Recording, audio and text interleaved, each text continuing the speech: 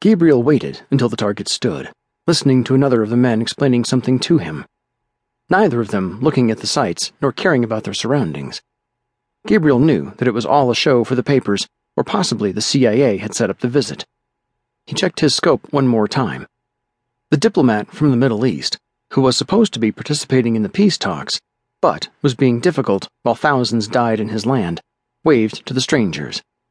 Gabriel took a deep breath and squeezed the trigger slowly until his rifle bucked against his shoulder. He never removed his eye from the scope, and a split second later, he saw exactly what he wanted to see.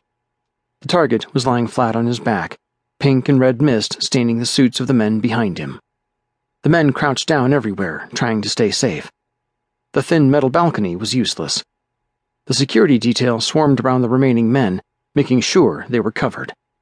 The crowd below the platform saw what was happening and ran, picking up children and sprinting away in a panic, and more people screamed as they were trampled by the terror-stricken crowd.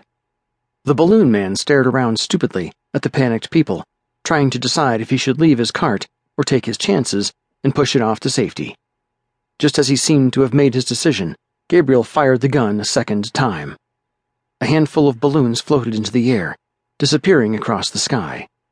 The man fell, and the security details of the visiting diplomats ignored the man, as his well-being was less than important to them at the time.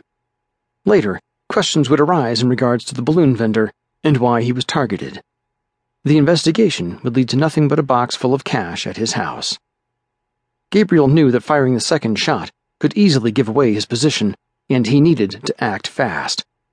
He broke down the gun, and in seconds, he had it back in the case, and could already imagine where he'd go to dump the pieces of the gun.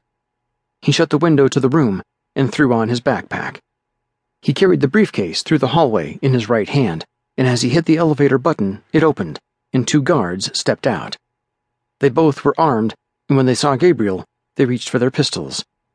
In a deep French accent, the older man said, "Sir, I am sorry, but we need to detain you."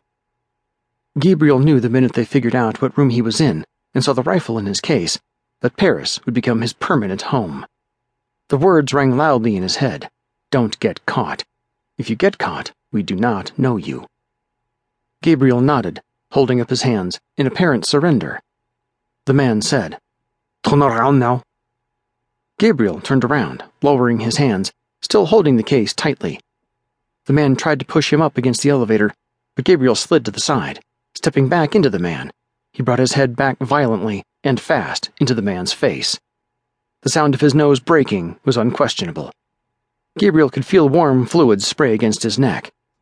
The other man screamed, "It's him!"